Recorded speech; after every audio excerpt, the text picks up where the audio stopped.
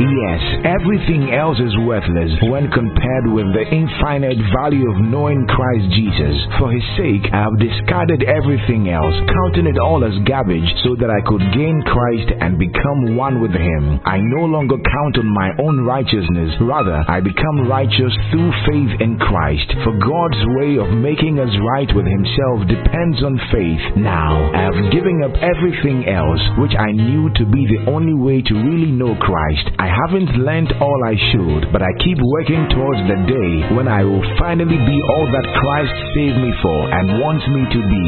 2020, knowing him more and more, knowing me. Welcome to your Carl House. And now, our senior pastor, Reverend Gilbert Osei. Say after me, say, Our Father, in the name of your Son Jesus, today and throughout this series, we ask for fresh understanding as touching the leading of the Spirit. As touching the leading of the Spirit. Anywhere we have heard, as touching listening to the voice of your Spirit. Today, we receive correction. We receive clarity in the name of Jesus to make right decisions as following your obedience. Together as a church, we behold Jesus, your Son, as he sees us in him. He is glorified and we are edified. Amen. Hallelujah. Take your seat. Praise God.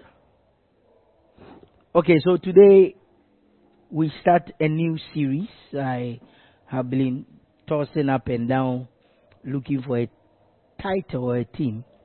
So I've settled on, are you listening to God's Spirit?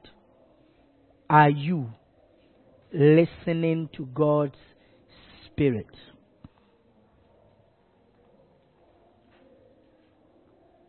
Are you listening to God's Spirit? It's a question. It is what we call a rhetorical question. Are you listening to God's Spirit? So after creation, you hear God say something to man in Genesis chapter 3. Let's go to Genesis chapter 3.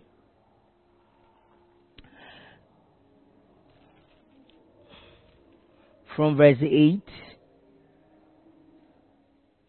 Genesis chapter 3 from verse 8. Genesis chapter 3 from verse 8. And they heard the voice of the Lord God walking in the garden in the cool of the day. And they heard the voice of the Lord walking in the garden in the cool of the day. And Adam and his wife hid themselves from the presence of the Lord God amongst the trees of the garden. And the Lord God called unto Adam and said. And the Lord God called unto Adam and he said to Adam. Unto him, Where art thou? Where art thou? And he said. And he said, I heard thy voice in the garden and I was afraid. I heard thy voice in the garden and I was afraid. Because I was naked. Because I was naked. And I hid myself. Verse 11. And he said, Who told thee that thou wast naked? Who told thee? Who told thee that thou was naked? Who told thee that thou was naked? Hast thou eaten of the tree whereof I commanded thee that thou should not eat? Have thou eaten of the tree where I commanded you not to eat? Now, when you look at God talk like this, it sounds as if God doesn't know what has happened. But that's what you call a rhetorical question. If God doesn't know where Adam is, if God doesn't know whether Adam has eaten, then he is not God. Are you with me? Now, rhetoric is one of the ways God passes the message of his word across to us. Rhetoric is one of the way God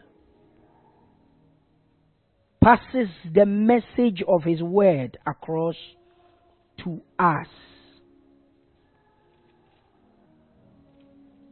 Rhetoric is one of the ways that God passes His word to us. You can find Jesus talking like that in Luke chapter 24.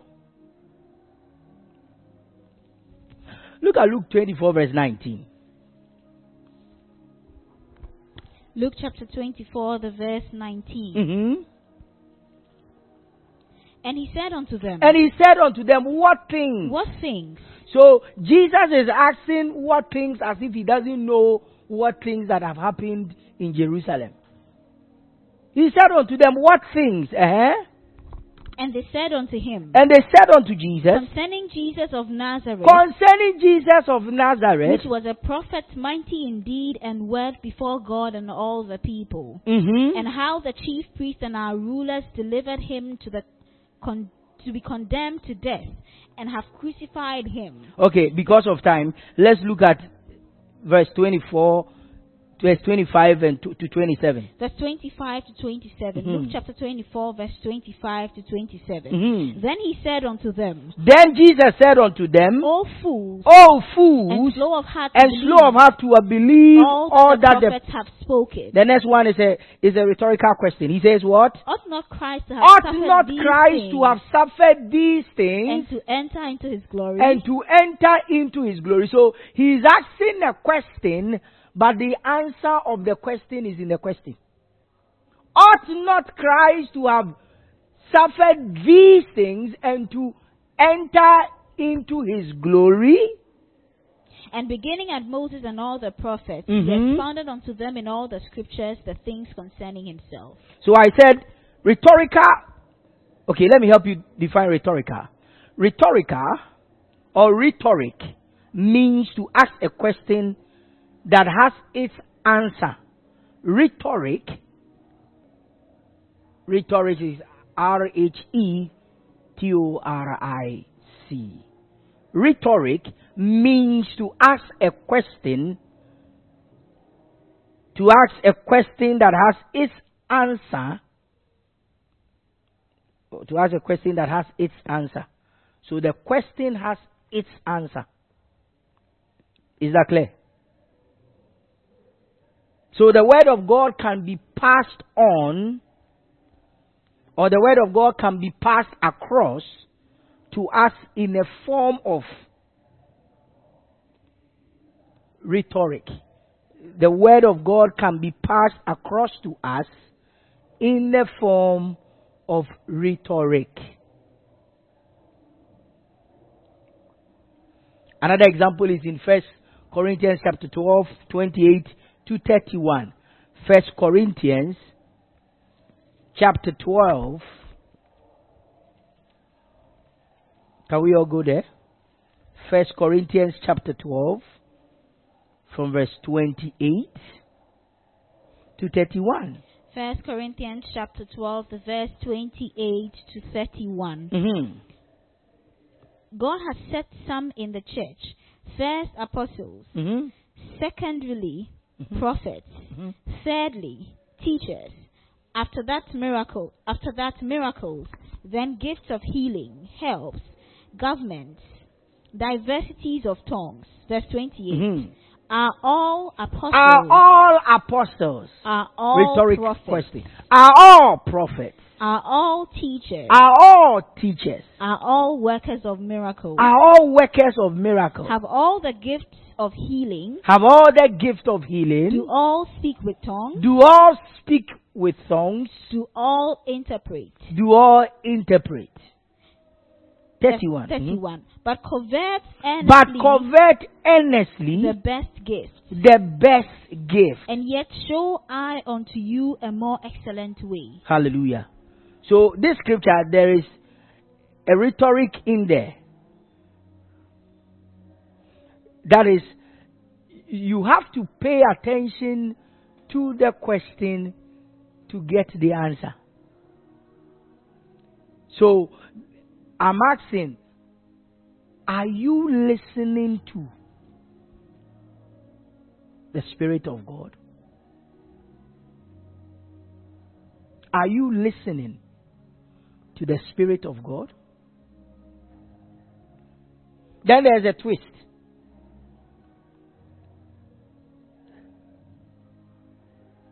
Sometimes there are people who every minute, God said, God said. I remember my early years in ministry. I'm still young and still in my early years. There was a woman we used to pray for at Snit Flat. And she can come up with very interesting things. The Lord said I shouldn't open my windows today. The Lord said I shouldn't eat today. The Lord said I shouldn't greet anybody today. The Lord said, the Lord said, the Lord said. It got so weird that one day we have to ask a question. Are you sure it's God you are listening to?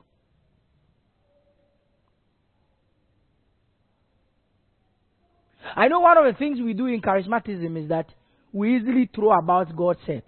Sometimes when you are talking to somebody, the argument can cease when they say the Lord said.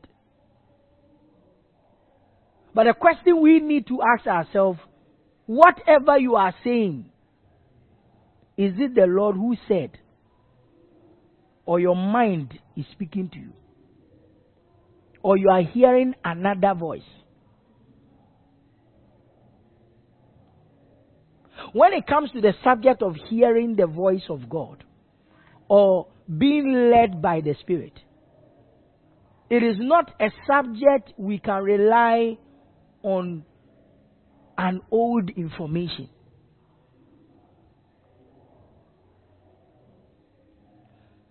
When it comes to the subject of the leading of the Spirit,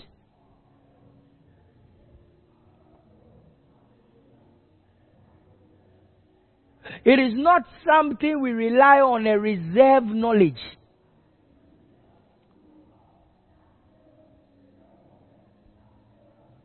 Let me explain better. You see, if your best years are in your past, a better way. If all your statements, those days, the way I used to pray, that is, the time you used to pray is those days, not now. It will be difficult for you to be sensitive to the things of the Spirit. It's like the subject of love, walking in love.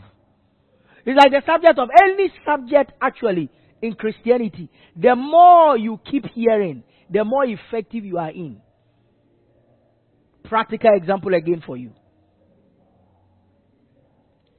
Somebody said to me this week that he remembers when the Pastor Chris and the team came the first time and were asked to go out for evangelism. She said she felt like a burden. She didn't even know, how am I going to start? What am I going to say? Do I even qualify to preach the gospel? But after the second time, they went out with us. The third time, now there is a joy in her heart anytime she steps out to go and preach. Why? When you fellowship around something, it becomes part and parcel of your life. So when you are not used to hearing the voice of God, or when you are used to, I remember in my prophetic age, I have to say that some said, I've lost my prophetic gift. So let's assume I've lost it. Those days I was very prophetic. I hung around prophets who, most of the time, whatever they hear is negative. Every time somebody is doing somebody is a witch, somebody is this. When you hang around people who hear God in a certain way, or they presume God speaks in a certain way, it becomes part of your life. So some people, the only voice of God they hear is negative. Anytime they see, God is telling me. Anytime they call you, you know they have had a bad dream. So for them, God's voice is always on the negative side. You know, once today I was praying and preparing for service, I was amazed that more than 90% of that my prophetic life, let me even make it 90, let me be candid and fair to myself. 98% of all I heard about God said was either on material things or negative things. Nothing called gospel. Or let me say just 2% that I heard God speak concerning somebody doing his work. You are going to be rich, you are going to get stroke, your wife is going to do this, you are going to have a child. And can you imagine that God's heartbeat is souls, yet he speaks to people more concerning material things than his heartbeat? Is somebody here? I'm going to say that again. If, according to scriptures, God's heartbeat is souls, men being saved, men coming to the knowledge of the truth, yet when he speaks prophetically, he's more concentrated and interested in who becomes a president, who is going to die, who is going to be this, than his heartbeat. Question again to you. If you have a need, the greatest need in your life, and you meet somebody who can solve that need, when you go and sit before them, would you tell them things you are not so much interested, or the things that are number one on your heart? So how can God be busy talking about things that you can get or become without God? And his heartbeat is not the focus of our prophecies. Is somebody here? That the first night, if you survey, I'm speaking as a prophet. You can even call me retired prophet. I have a right to some of these things. You see, names don't define you. Your works define you. People's perceptions are not important. What is important is doing what God has said you to do. So don't worry about that. That's why I say, you can even call me retired prophet.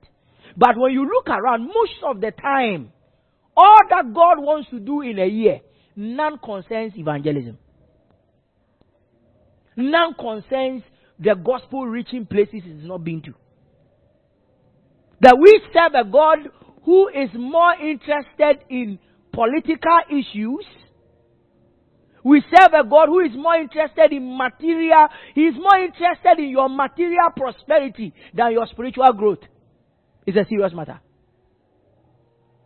That's why we need to ask a question. Are you listening to the voice of the Spirit of God, or you assume you are hearing God? That's the journey we're going to take. So that, I'm telling you, we'll get there, so many things to talk about. You will realize that there are some things, as we go through the teachings, there are things you thought God told you, you will know that God didn't. And then a time will come, you ask yourself, okay, what happens when I realize what I thought was God was not God? What do I do next?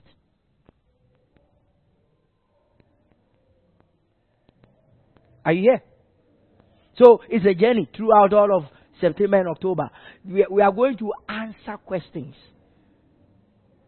I've said to you, by the grace of God, my teacher likes calling. He said one of my nicknames is by the grace of God. You see, one of the things you have to understand is that the Bible was written for our explanation. So God won't allow 66 books to be written, and we'll still have questions, we will get answers in heaven. I don't believe in that. I believe if we are properly taught, all these nagging questions in our minds, they have answers in the Bible. There's nothing new under the sun. Sometimes when you hear people talk about homosexualism, you know, how they are very passionate, as if it just came. Do you know when Sodom and Gomorrah came? Do you know how long that is? So there are so many things we are screaming about. It's new because maybe you just got exposed to it. So there are several things the Bible teaches that if we take our time, we'll come to that truth. So are you ready to write? Okay. Next point. So the subject of God's leading and guidance, the subject of God's leading and guidance is very essential and fundamental to the faith. The subject of God's guidance, God's leading and guidance is very essential and fundamental to the faith. That is, in our Christian walk, that subject of God's leading and God guiding you is very essential. And number two, it is very fundamental. You can't be a Christian or call yourself a true Christian and you don't know what God is saying.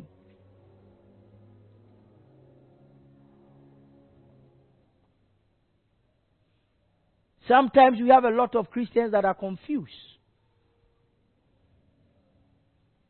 Or should I say most of the time? Or let's be fair. A lot of Christians are confused on several subjects. Now, the truth is, next point, the truth is, if we get it wrong in the teaching of, if we get it wrong in the teaching on the leading and guidance, if we get it wrong on the teaching on the leading and guidance, we may never be able to follow His plan and purpose for our lives. This is key. If the believer gets it wrong in the teaching on the leading and guidance, we may never be able to follow His plan and purposes for our lives. That is, if I don't understand that subject of God's leading and how God guides us, as a believer, I may struggle to understand or know God's plan and purposes for my life. So you can ask a lot of Christians and you ask them, so what do you think is God's plan for your life? I don't know how many people can answer that. Because sometimes how leading and guidance have been taught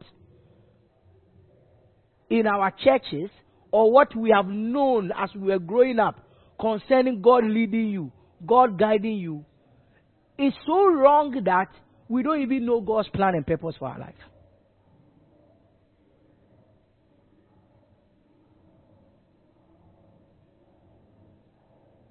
I said to somebody, you see, one of the things I grew up with again is the fact that anytime I need direction, I need a prophet.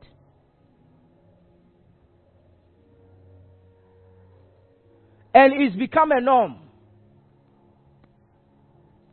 So, a lot of Christians don't have direction in their own personal life because they don't have a prophet. In fact, it has been propagated in the prophetic sector that until you have a prophet in your life, you can't have direction. If you're a good Bible student, you understand that most of the time when they quote such statements, their reference is in the Old Testament. And don't forget, in the Old Testament, the Spirit of God was not spread abroad. The Spirit of God comes upon an individual. So in the whole of Israel, Prophet Elisha was the one who the Spirit of God comes upon, and they have a word for the whole nation. And they all go to him because the Spirit of God came upon an individual. In the New Testament, in the New Covenant, in the church of our Lord Jesus Christ, the prophecy is that I will pour out my Spirit upon all flesh.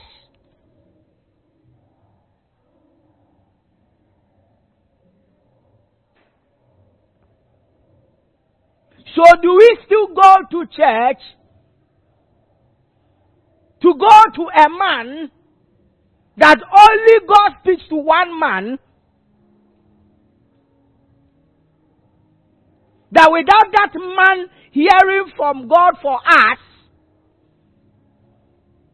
These are questions we need to answer.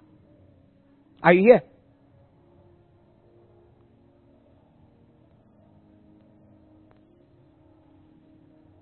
So I said, if we are not taught properly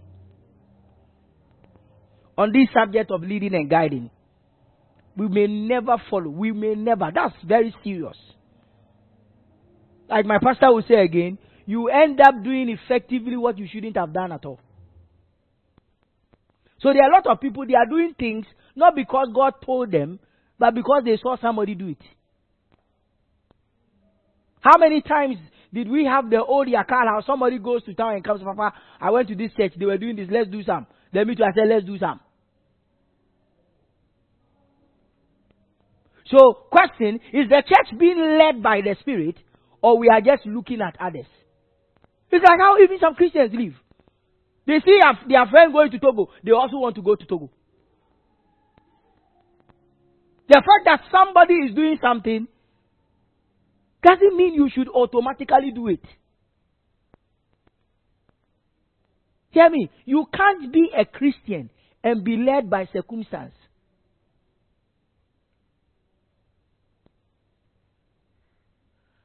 That your point of direction is that something happened and you thought it was God. We have to look at these things. Are you being led by friends?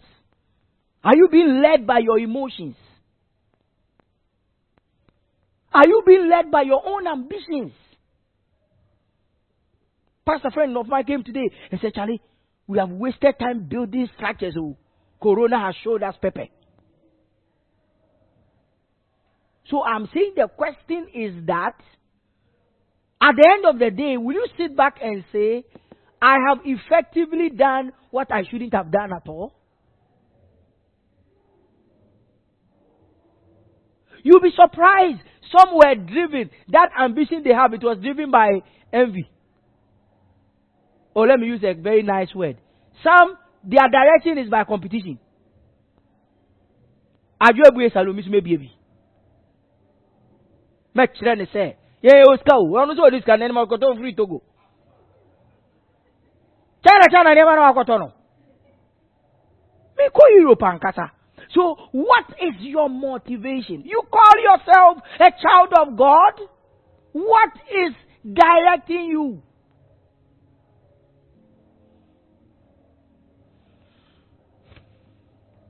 As a Christian, next point. Or even as a human being, direction is crucial part. Direction is a crucial part of our human existence. Direction is a crucial part of our human existence. You can't be a human being without direction. You can't be a human being without direction. If you're a human being without direction, you go for anything. Anything goes. So, direction is a crucial part of our human existence. Next point, and at certain times in our lives, we would definitely need to make a decision. This is very key, this point. I said direction is a crucial part of our human existence, and at certain times in our lives, we would definitely need to make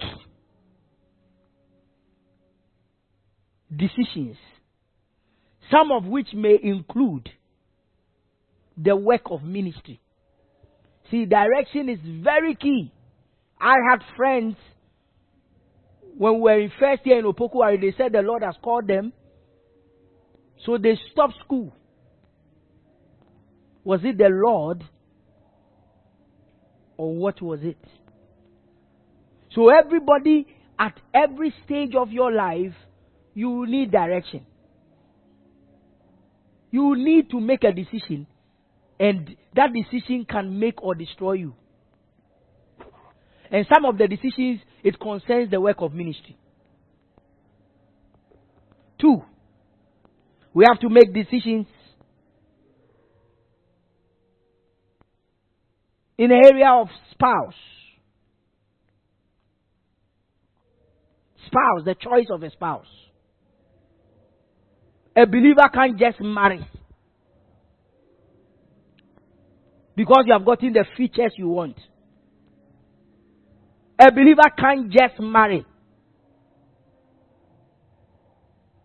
So, in taking decisions concerning the choice of a spouse, you will need direction. Because a wrong choice of a spouse can mess up your life. You will need to make a decision on a choice of location.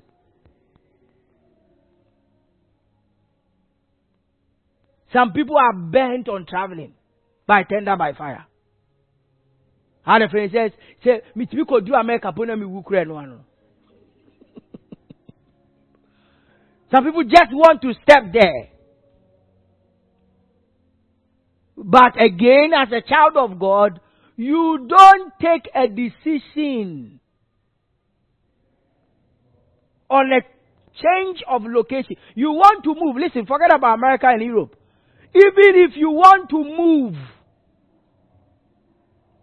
let's say from Dansoman to Ofanko, don't just say because my money can afford this, I just move. Christians don't take decisions like that.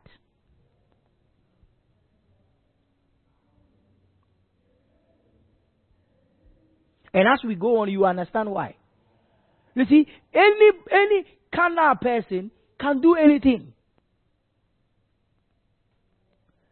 Because they don't have God and they don't need God's direction. But if you call yourself a Christian, you can't take decisions like you own your life. The child of God cannot take a decision like you own your life. You have been bought with a price. You have an owner. He says, take heed of the flocks whom God has made you an overseer, whom he purchased with his blood. He says you are not your own. You have been bought with a price. The first one is Acts chapter 20:28. The second one is 1 Corinthians chapter 3 verses 18 and 19. Yep. I think it's 1 Corinthians 6, 18, 19 rather. Read that one, let's see. 1 Corinthians chapter 6 verse 19. What? Know ye not that your body is a temple? Know you not that your body is a temple of the... which is in you, which ye have of please, God? Please speak aloud, please. 1 Corinthians chapter 6 verse 19 and 20. What? What? Know ye know, don't you know that your body is the temple of the Holy Ghost? Is the temple of the Holy Ghost, which is in you. Which is in you. Which ye have of God. That you have of God. And ye are not your own. You are what? Not your own. So when you are a Christian, you are what? You are not your own. Why? For ye are bought with a price. Because therefore glorify he God. Says because you have been bought with a price, you are not your own. So the believer can't just take decisions like that. You don't use your feelings to take a decision as a child of God. Some even take decisions because they are mad. As in they are angry. Some walk out of divine relationship. Some walk out of churches because they were offended. And they were the same people they said God told them to be here. So God asks you to come, but anger asks you to go. Oh God, have mercy. Are you following me? So we will need direction concerning decisions of work or business. A child of God doesn't get a job and the only motivation is the salary. Some have gotten jobs with fat salaries, but have stopped them from coming to church. And you think God opened that door? The work that takes you out of God's house, and then you are deceiving yourself, is that you'll be sending the money to help God's work. Who says without your money, God's work will move on? So before you apply for a job, before you accept a proposal, ask yourself, did you hear God? That's why my question for the next few months, weeks is that, are you listening to the voice of the Spirit? Or you are allowing your rent to direct every stage, any move you make? You are jumping into just anything because you have a need.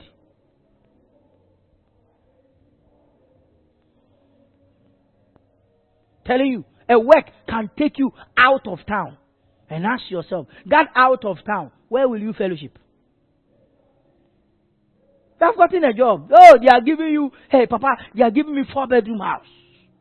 And a car. Oh, it's at Obuasi. But I'll try that every 2 weeks. I'll be coming into church. You think you are doing me?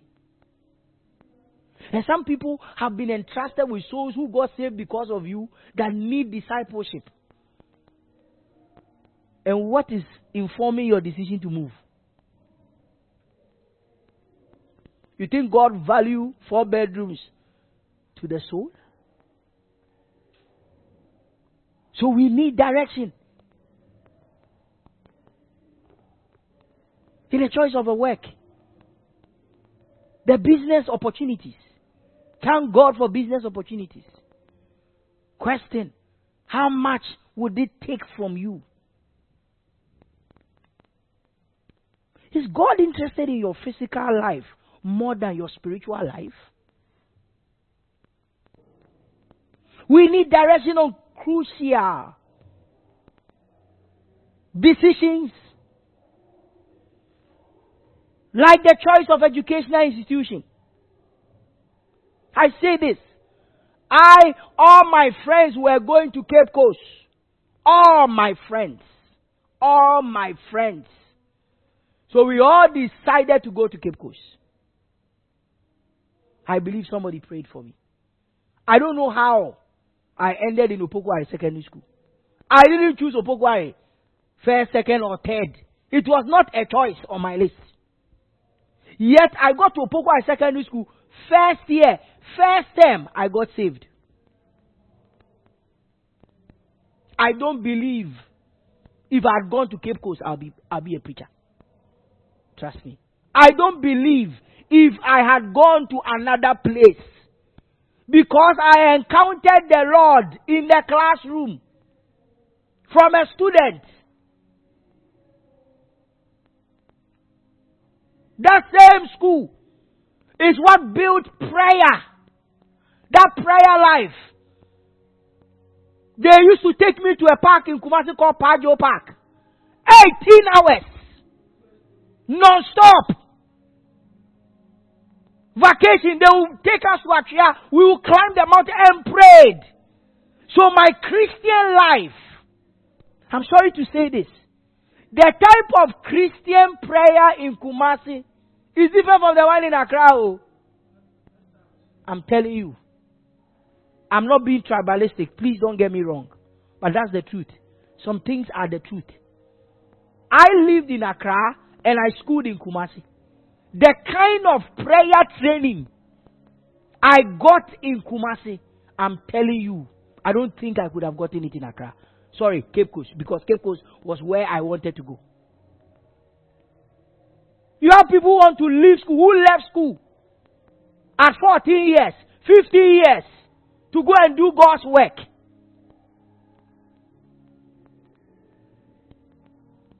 So you can't be a Christian and just choose on your own.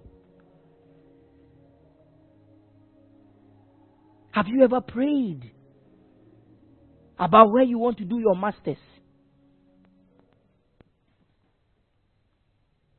Have you ever prayed about which institution? Could it be God taking you to that institution so that you can be a vessel to be a blessing to somebody?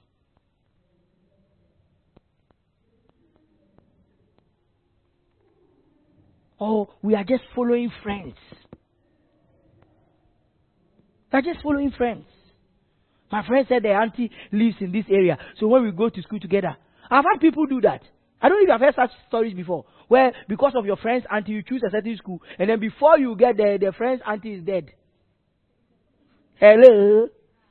I remember my first time I went to, was it America or London? The first time I went, the person who asked me to come, I got to the airport, the person didn't come. Hey, Kwamina, me yo. It was winter. I stayed at the airport for 7 hours. The person didn't come. My last cash on me was $50 because I knew they were coming to pick me.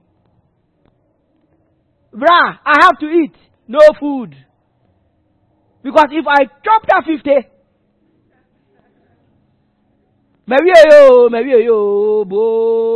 yeah.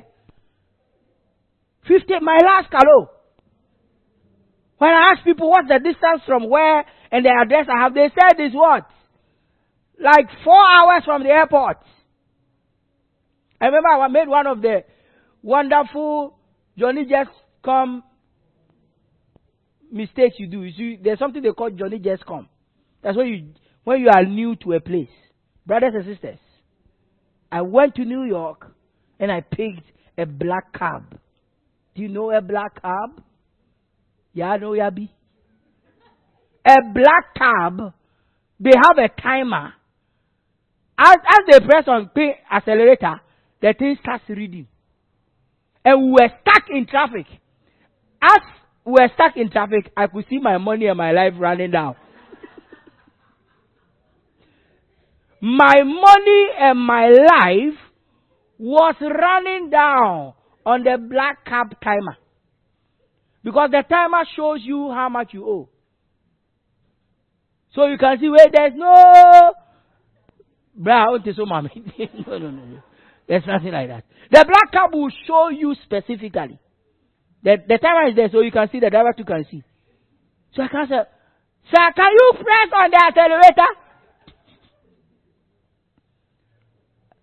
As we were going in the black cab, we have not reached, because I stayed at the airport for more than 7 hours, 8 hours. Cold was killing me. So I took it, it's okay. Let me rather take a cab. Johnny Just Come. I saw the black cab. I jumped in. He said, are you sure you want to go with me? He said, it's about 4 hours. Oh, let's go. Then he says, even before he moves, it's 50 cents or something. That time. And Sana Crown, the car 50. Less than an hour to the thing, my $50 was gone. By the time I got to the place they were taking me, I was owing more than 300. And I didn't have. So people take decisions based on somebody. My friend's mother is there. What if the person is not there? And because you have not prayed, your life is messed. Is somebody here? So we need direction on crucial issues.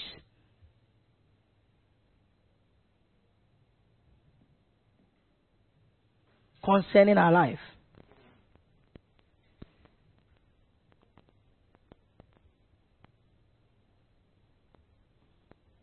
Next point.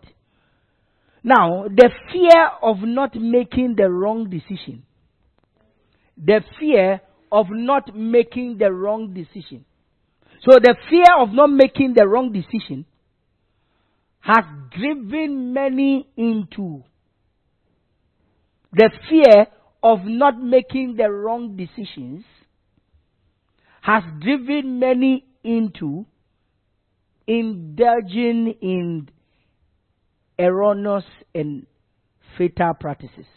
The fear, I'll take that again, the fear of not making the wrong decisions has driven many into indulging in erroneous and fatal practices. So sometimes people don't want to make a mistake. So the fear of not making the wrong decisions has driven many into indulging in erroneous and fatal practices. What I mean is that because some don't want to make a mistake in their decision, they end up doing things that are even not reasonable. Have you ever done this before? I remember those days when I want to read my Bible. I don't know what to do. It says, Holy Spirit, as I turn the Bible wherever it opens, that's where. Or, okay, if you want to marry, let's say you have 3 men, then you write their name on paper, then you close it. Then as I'm throwing it up, Holy Spirit, the one that will fall to the left. So if the one that falls to the left is not good, the middle is still not the right, but the one that will fall on the right, Lord. People have done all manner of things, all in the name of looking for direction. Looking for direction to life. So when you don't know how to hear the voice of God, you end up doing things that are not scriptural. God, if you don't want me to go, let it rain. A Christian does not involve in lottery with God for direction. God does not lead us by chance. Is somebody here?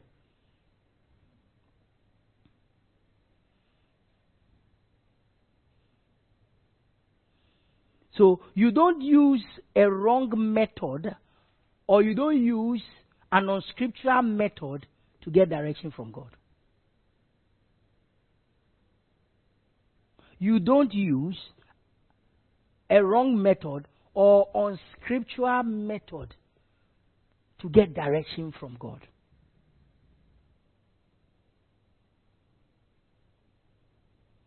It's very important. Anyhow God will direct you, God will never direct you outside His word. God doesn't do that. What I mean is that God won't use anything that contradicts His word to direct you.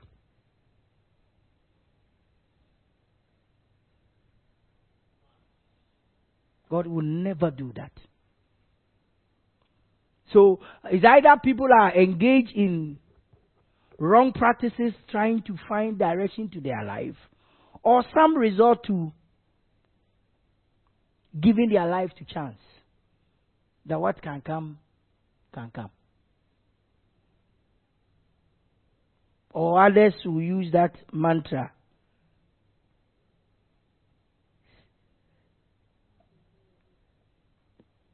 Ki sere sere. Whatever will be, will be. There's nothing like that in our walk with Christ. There's nothing like, oh, if God said it will be great. Even if you sleep, you'll be great. If God says to use you, even if you smoke weed, you use you. No. You, as a believer, have to learn to hear the voice of God.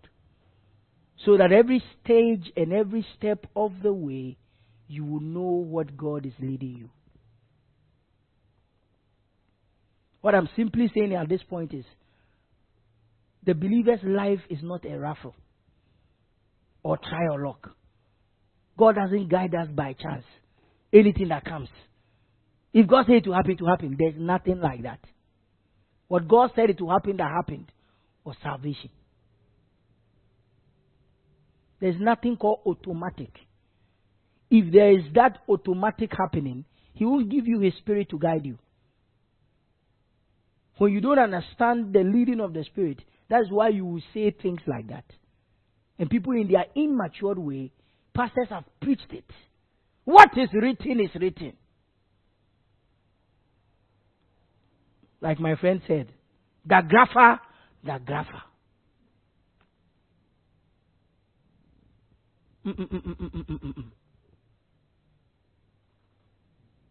In our walk with God, there is a walk of obedience. Even even Jesus Christ our Savior, the Bible says he humbled himself upon what God has said. If Jesus said he would do it, it was over. So in the leading of God is that iota or that thing called obedience. That God can direct you and you can choose to listen or not listen. So it's not that God is bulldozing over our choices. That's why even though God knew Adam would make the mistake, God could not stop Adam than only give him his word. Did you hear what I just said? God knew Adam would make a mistake. And just like every one of us and every choices we make, God has a role in our decision making. And his role is that he speaks. And your role is to obey. God told Adam, the day you eat, you will surely die. That is God's role in his life. To give him guidance. And his role is to obey God's guidance. So if you take your own path and you struggle, now your own. In the coming weeks, we'll think about this. Some people think, if God said it, I shouldn't be struggling.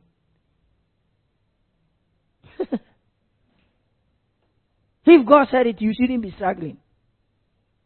And the reason why, so you can deceive yourself that because you are having results, because everything is smooth, you think it is God.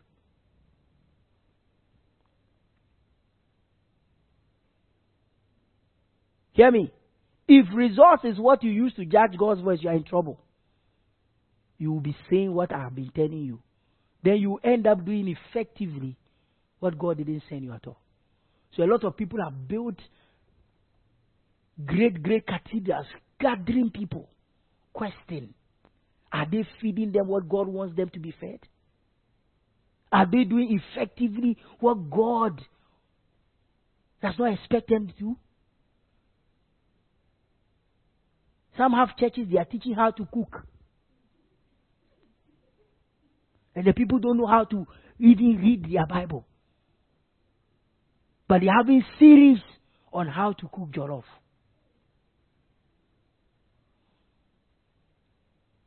Thank God for development of talent. But till you read the Bible to understand that as good as some of these things are, that is not the place for the church.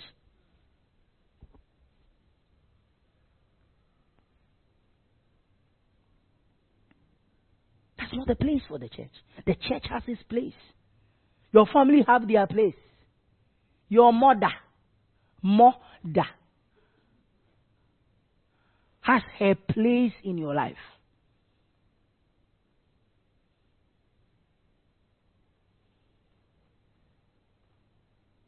So that if we don't know what our role is in your life, the pulpit will be saying things that the pulpit shouldn't be saying.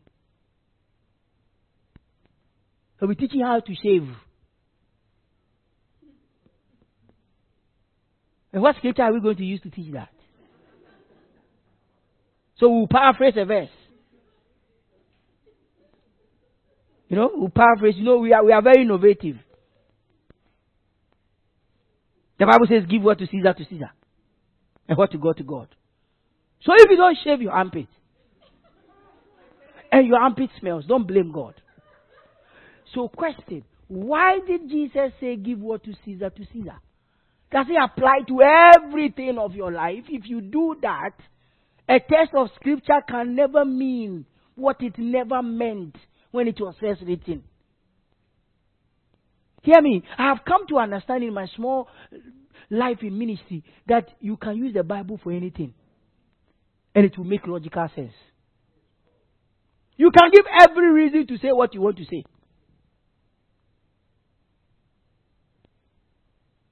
And one of the things we forget is that as Christians, we will appear before God and be judged by our decisions.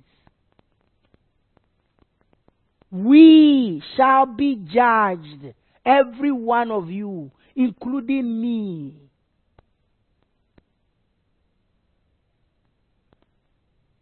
give account on every decision. So whatever I decide to teach you, how I decide to run the church, I am going to account for, because the church is not mine. There is a manual, every pastor. So imagine that on that day, they open the book and say, hey, Reverend Silas Bevel, your congregation, what did you teach them? Say, my Lord, you know the economy of the country.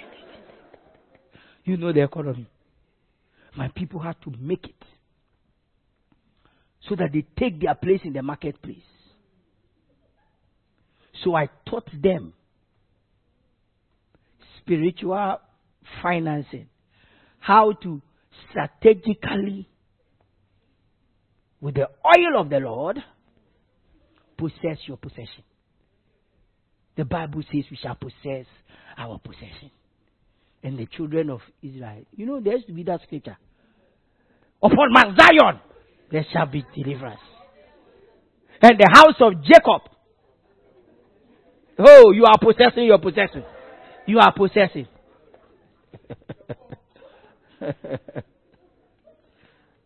Oh God. Next point.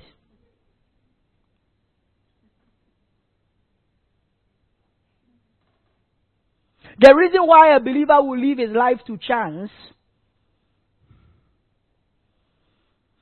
the reason why a believer will live his life or her life to chance is simply because he or she lacks the understanding of God's provision of leading and guidance for his children. I'll take it again. The reason why a believer, a child of God, will live his life to chance. What can come will come. Whatever will happen.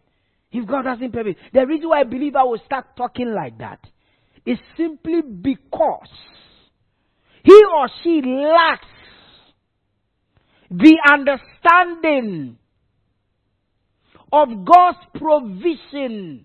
The believer, when he lacks understanding of God's provision of leading and guidance,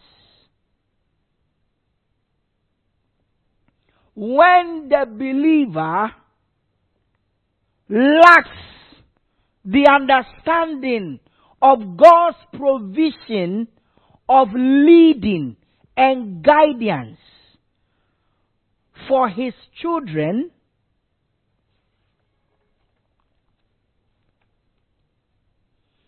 a fact that is well underlined and explained in the scriptures.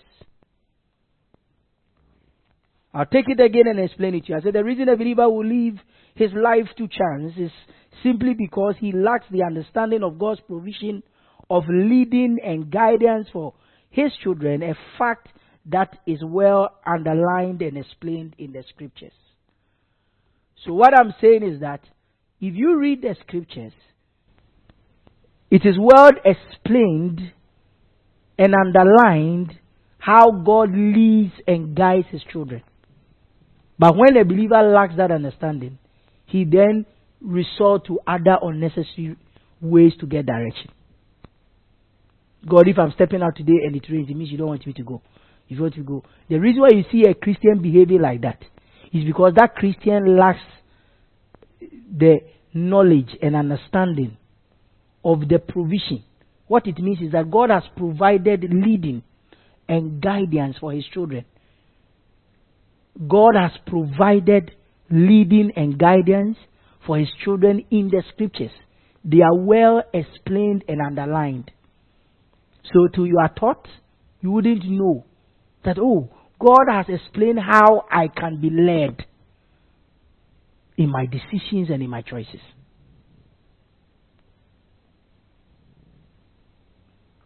Sometimes when I teach you, I have a little pain in my heart.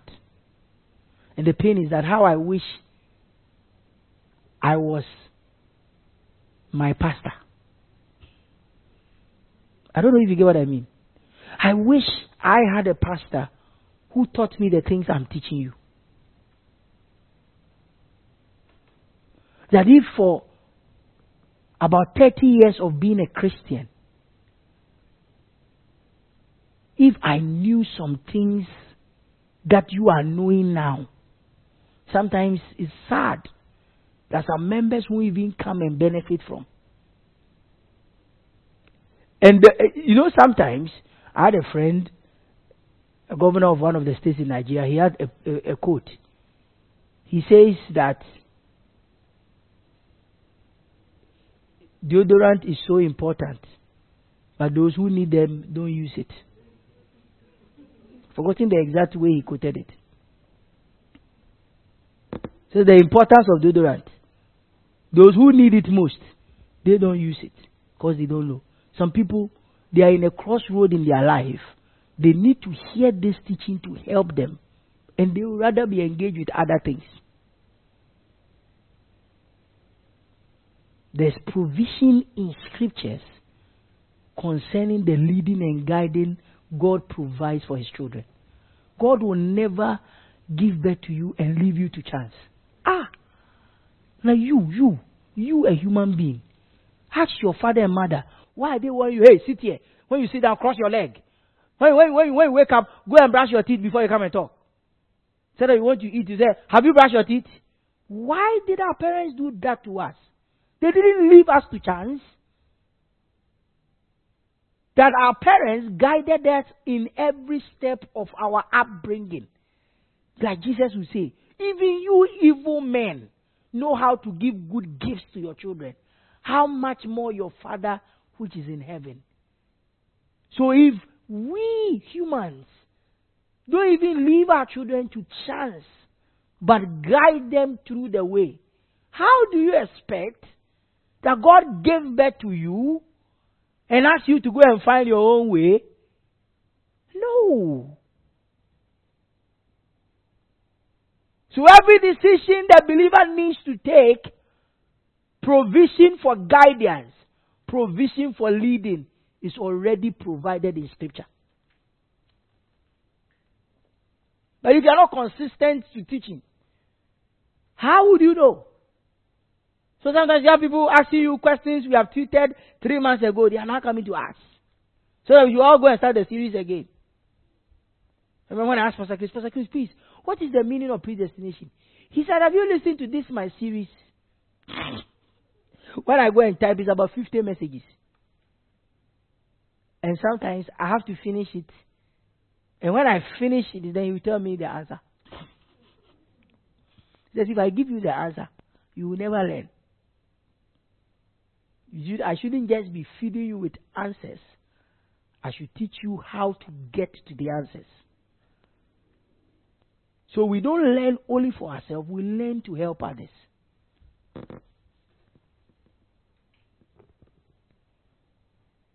Are you here? Take another step. Jesus' words in the synoptic account, in John's synoptic specifically, is very instructive to let us understand what God does to His children. John chapter 8 verse 12. Let's all turn our Bibles to John chapter 8 verse 12. Jesus makes a very wonderful statement. John chapter 8 verse 12. Please turn your Bibles there. John 8 verse 12. Then spoke Jesus again. Then spake Jesus again unto them, saying, I am the light of the world. I am the light of the world. He that followeth me He that does what? Followeth me. Underline that. He is the light of the world. He that followeth Jesus. He that followeth me shall not walk in darkness. Shall not walk in darkness. But shall have the light of life. But shall do what? Have the light of life. Shall have the light of life. I am light. When you follow me, you can't follow me and be confused. You can't be a follower of Jesus and lack direction. When you follow me, you will have.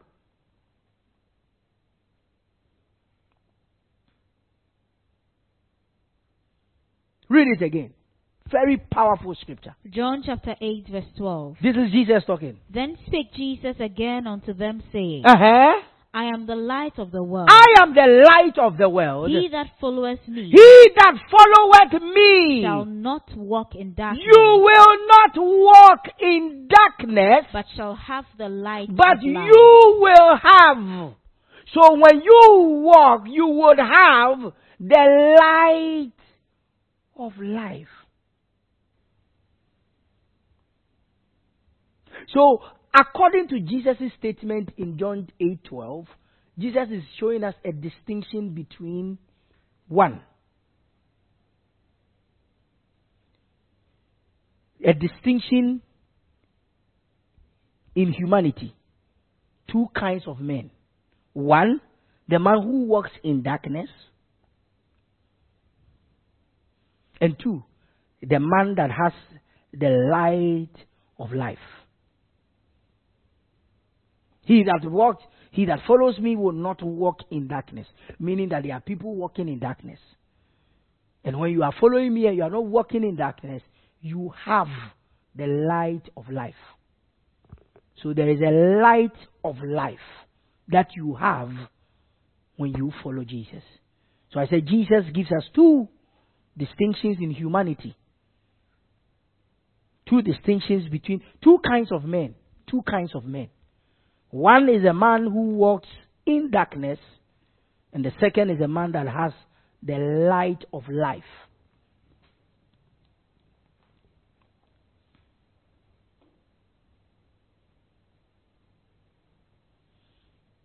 Now, the dilemma then will be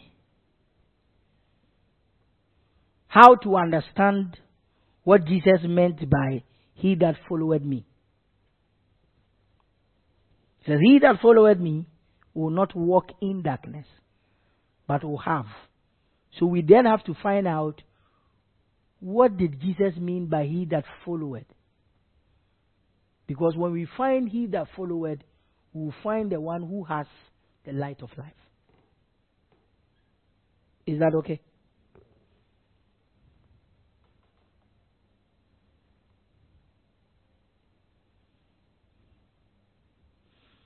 When we find that man, we'll see a man that is not walking in darkness. 1 John chapter 1. 1 John 1, 5 to 7. 1 John. First book of John. The epistle of John. Just before Revelations is somewhere. 1 John. Verse 5 to 7. 1 John chapter 1. 1 John chapter 1, the verse 5 to 7. Mm-hmm. This then is the message which we have heard of him. This then is the message which we have heard of him. And declare unto you. And we are declaring unto you. That God is light. That God is light. And in him is no darkness and at all. And in God there is no darkness at all. If we say that we have fellowship with him. If we say we are united with God. And walk in darkness. And we are walking in darkness. We lie and do not. Then we are lying and what? Truth, we don't know the truth. But if we walk in the light. But if we walk in the light. As he is in as the light. He is in the light. We have fellowship one with another. We have fellowship one with another. And the blood of Jesus Christ. And the blood of Jesus Christ, his Son. Cleanses us from all sin. Cleanses us from all sin. So here, John uses the walk in darkness phrase. Notice the phrase, he that walk in darkness, and underline that.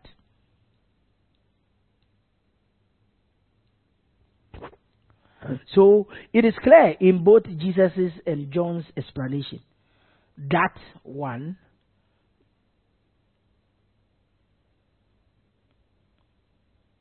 the walk has to do with having the light of life, which is Christ Jesus.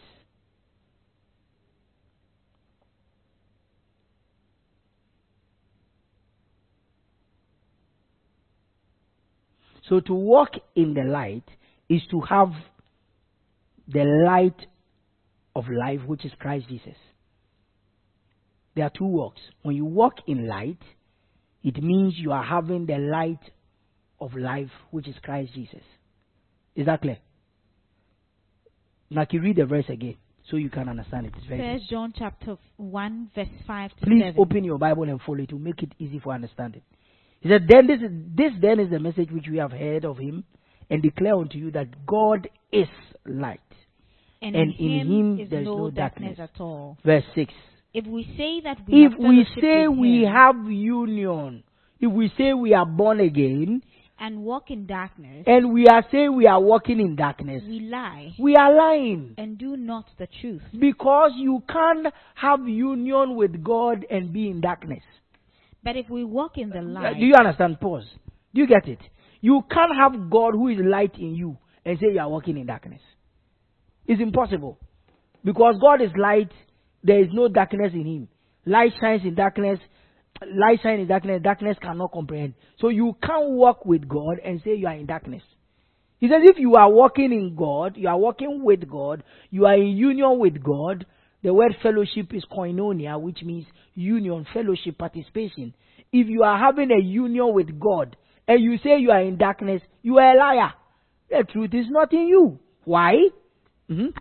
And if we walk in the light... Because, please read 6 again. Verse 6. If we say that we have fellowship with him and walk in darkness, and we are saying we are walking in darkness, we lie. We lie. And do not the truth. And we are not speaking the truth. But if we walk in the light... Because if you are walking in the light... As he is in the light... Because the one who is in union with you is in the light... We have fellowship one with another. You then let your light shine before men. So that same fellowship we have with God, we have with other men. Is that clear? So it simply means I have received grace. So I become gracious to people. Whatever I have received of God, it reflects in the life of others. That's why I keep telling people that Christianity is not how you love God, it's more of how you love men. Because the love you have received from God, you share with men. I'll be doing that series on Sundays. That's all. But let's focus on the light here. So he says, if we say we are in the light and we say we walk in darkness, the truth is not in us. But if we walk in the light as he is in the light, we have fellowship one with another. And the blood of Jesus has cleansed us from all righteousness. So I said, my point on this was that Jesus and John, like we read in John chapter 8 verse 12, talks about walking in darkness and walking in light. The man that walks in light is the man that has Jesus in their life. Because Jesus is the light of life. When we say somebody is walking in light, it means the man has received Christ in their life. Because Christ is the light of life. So when I receive Christ, I have received light. Are you here? And if a man is walking in darkness, that man is not having the light of life. When a man is walking in darkness, he hasn't received Christ. It's a very simple principle. I'll repeat it again so you get it. When we say somebody is walking in light, it means he has received the light of life, which is Christ Jesus. So when you receive Christ, you have life. When we say a man is walking in darkness, in quote, an unbeliever, is because that unbeliever has not Christ. So anybody who receives Christ walks in light, because God is light. If somebody hasn't received Christ, he is in darkness. And the reason a man will be in darkness is because they don't have Christ. Is that clear? Okay. So in essence, the man who has believed in the gospel, in essence, the man who has believed in the gospel, a man who has believed in the gospel is in fellowship with the Father, into brackets, the light. A man who has believed in the gospel is in fellowship with the Father, into bracket the light, because he had said God is light, right? So when you believe the gospel, so my believing the gospel is what puts me in fellowship with God. My believing in the gospel is what makes me have fellowship with light. And then because I believe the gospel, I receive the light of life. Does it make sense? When I believe in the gospel of our Lord Jesus Christ, what has happened to me is that I receive Christ into my heart. And Christ is the light of life. Does it make sense? That's what it is. Anybody who receives the gospel, because in the gospel is salvation, and salvation is only by Christ Jesus. So when you believe in your heart that the Lord Jesus was raised from the dead, the Bible says, like in Galatians 4:6, he says, God has sent forth the Spirit of His Son into your heart. When you believe the gospel, you receive light. You receive the life of light. Is that clear? So the term walk in the light actually was to further explain our fellowship with the Father. The term walk in the light was to further explain our fellowship, relationship, union with the Father and with His Son Jesus Christ. So anybody walking in light, he's simply saying you have fellowship with the Father and with His Son Jesus Christ. As I said, our fellowship is with the Father and His Son Jesus Christ, who has cleansed us with His blood all our sins. Is that clear? So in John chapter 8 verse 12, he that followeth me is the man that has believed the gospel. Well, in John chapter 8 verse 12, he says, he that followeth me shall not walk in darkness.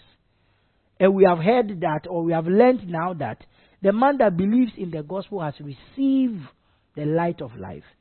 So the follow there in John's synoptic was to refer to the person who believes the gospel. Is that right? So he that believes, so we can write it as, he that believes in the gospel shall not walk in darkness.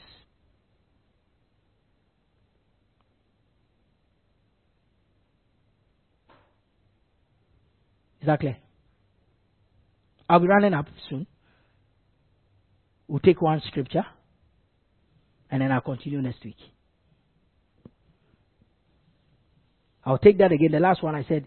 So when Jesus said in John 8:12, he that followeth me shall not walk in darkness, he was referring to he that believes in the gospel. So it simply means that you can't be a believer and walk in confusion.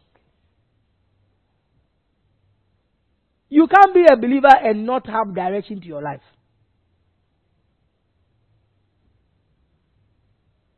Can I give you an example? Ahead of time. We'll close with this before we read the scripture. Have you seen they are playing music? You can't really hear the music they are playing, but you can hear they are playing music. The reason why you don't know the exact song they are playing is not that the music is not playing. It's because you are not paying attention. When we pay attention, we can know what they are talking about. Exactly. God has been speaking. You have not been paying attention. So it's not God does not direct you, no. You have not paid attention to the voice of God. So when the believer is taught how to pay attention to the voice of God, they will now find the direction that has already been provided. You can't be a Christian and say, God, you don't know what to do. There's nothing like that. No. You have not learned to pay attention. And that's why we are having this series. To teach you. Are you paying attention? And some of us, we have become so stubborn to God's voice that we don't even hear again. Because when he leads you, you overlead it. You keep ignoring it. You have been ignoring it.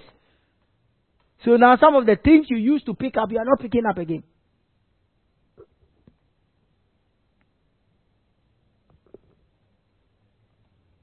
Romans chapter 8. The last scripture for the day. Romans chapter 8 from verse 1 to 10. Romans chapter 8, the verse 1 to 10. Mm-hmm. There is therefore now no condemnation. There is therefore now no condemnation to them which are in Christ that Jesus, are in Christ Jesus, who walk not after the flesh, but after the Spirit.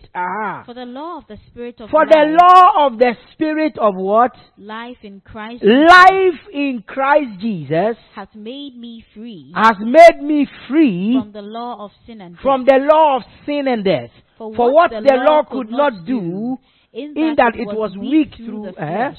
Mm-hmm. God sending his own Son in the likeness of sinful flesh, and for sin, condemned sin in the flesh, that the righteousness of the law might be fulfilled in us, who walk not after the flesh, but after the Spirit. For they that are after the flesh do mind the things of the flesh. But they that are of the Spirit, the things of the Spirit. So you can't be of the Spirit and not mind the things of the Spirit. You can't be born of the Spirit and take decisions on happiness. And take circumcisional decisions. And take decisions because you are angry. I'm quitting my job. I won't go there again. Continue. Verse 6. For to be carnally minded is death. But to be spiritually minded is life. And you have peace. When you listen to the voice of the Lord that is speaking all the time to guide you, there's peace. Come. Because the carnal mind is enmity. Because the carnal mind is an enemy to the spiritual mind. For it is not subject to the law of God. The mind is not subject to the law of God. Neither indeed can be. So then they that are in the flesh cannot please God. But when you take decisions based on logic, I'll be getting there. When you take decisions based on your feelings, emotions, you can never please God. If the reason you are taking the decision as a child of God was that it made sense, not spirit, you can't please God.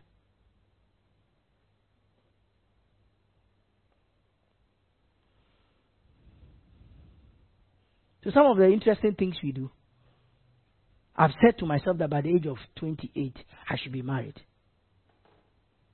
When I say I'll do something, I do it. The moment a believer speaks like that, God is not in charge of your life.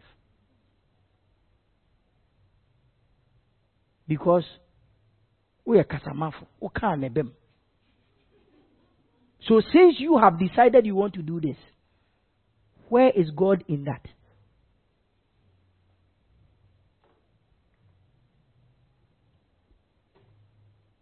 You have to think.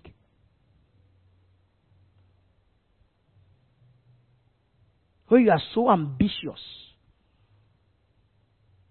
and you decide you will do it no matter what, question you should ask yourself. Would you go and when you are hitting the wall, you now come to God? Or you go, if I perish, I perish? So there are some people, they are very stubborn. It doesn't matter, even if they are dying. They are struggling to pay the rent. They will still live in and die. You know, some understand they have made mistake. Some years ago, I rented a house. I was paying thousands of dollars. And it got to a stage, it became a struggle.